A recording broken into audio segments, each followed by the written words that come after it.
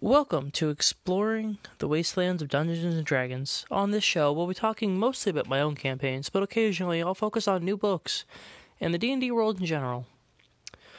For this first podcast, I'll keep it short, and just to give you an update, it'll be monthly uploads between the 8th and 14th of every month until I get a method down pat. I'm just going to explain a little bit about who I am and what I'm doing here, and the kind of media I plan on pushing out.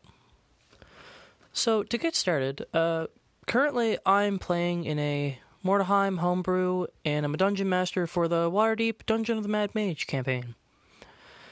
And eventually I plan on running a homebrew game, including elements from the newest Dungeons & Dragons book, Ghosts of Saltmarsh, which is pretty cool. Go check it out.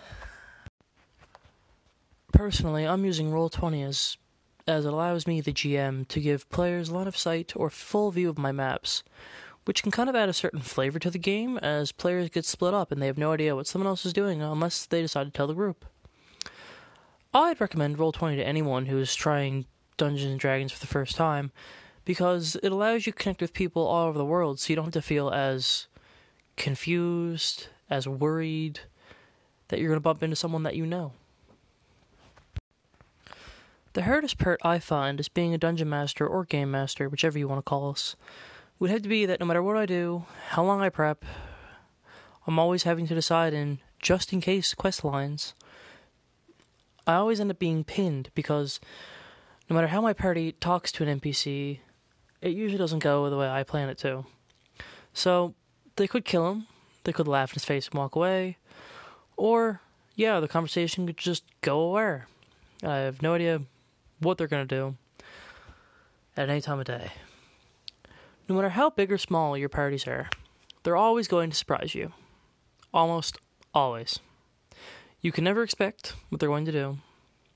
They could kill your poor shopkeeper just trying to feed his 7, 8, 20 kids. Or you could piss off the king and have your party hacking and slashing their way through his castle. Personally, I try to keep about 2 quest lines for every semi-important non-player character or NPC. Those quest lines can be anything from running a simple errand to taking someone out of equal or greater status. It just has to make sense to the NPC. I guess I should also talk about my styles of play and my world-building abilities, even though I'll just speak very briefly on it, and if any of you guys want to leave a comment or hit up my Twitter at dwastelands, I'll get to you that way, and we'll use it in future podcasts. Anyway, getting back to the topic on hand, my style of play, you usually find any of my characters in a pub or an inn, usually flirting with the barmaids while drinking a lot of ale. I like to pick sly rogues, or maybe I'll pick a fighter or a barbarian sometimes, where barbarians are usually the meat of the group. I'll put myself into usually whatever role seems fit for the party at hand. I don't like to stick to just one character or style, but I'll mix it up every now and then, keep key roleplay elements, and I'll even try to keep the same weapon types.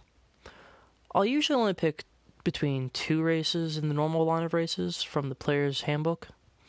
Between dwarfs and humans are usually my favorites. Given the chance, though, I've recently started picking characters like the Tabaxis and the Minotaurs, as they make for some great combat scenes with claws and horns giving you that extra boost in hand-to-hand combat, changing out that 1d4 for a 1d6. Sorcerers and wizards and the like might use to try to hone their crafts and become better. Well, for now, I guess I'll just leave it at that. Thank you for coming to my podcast, Exploring the Wastelands of Dungeons & Dragons.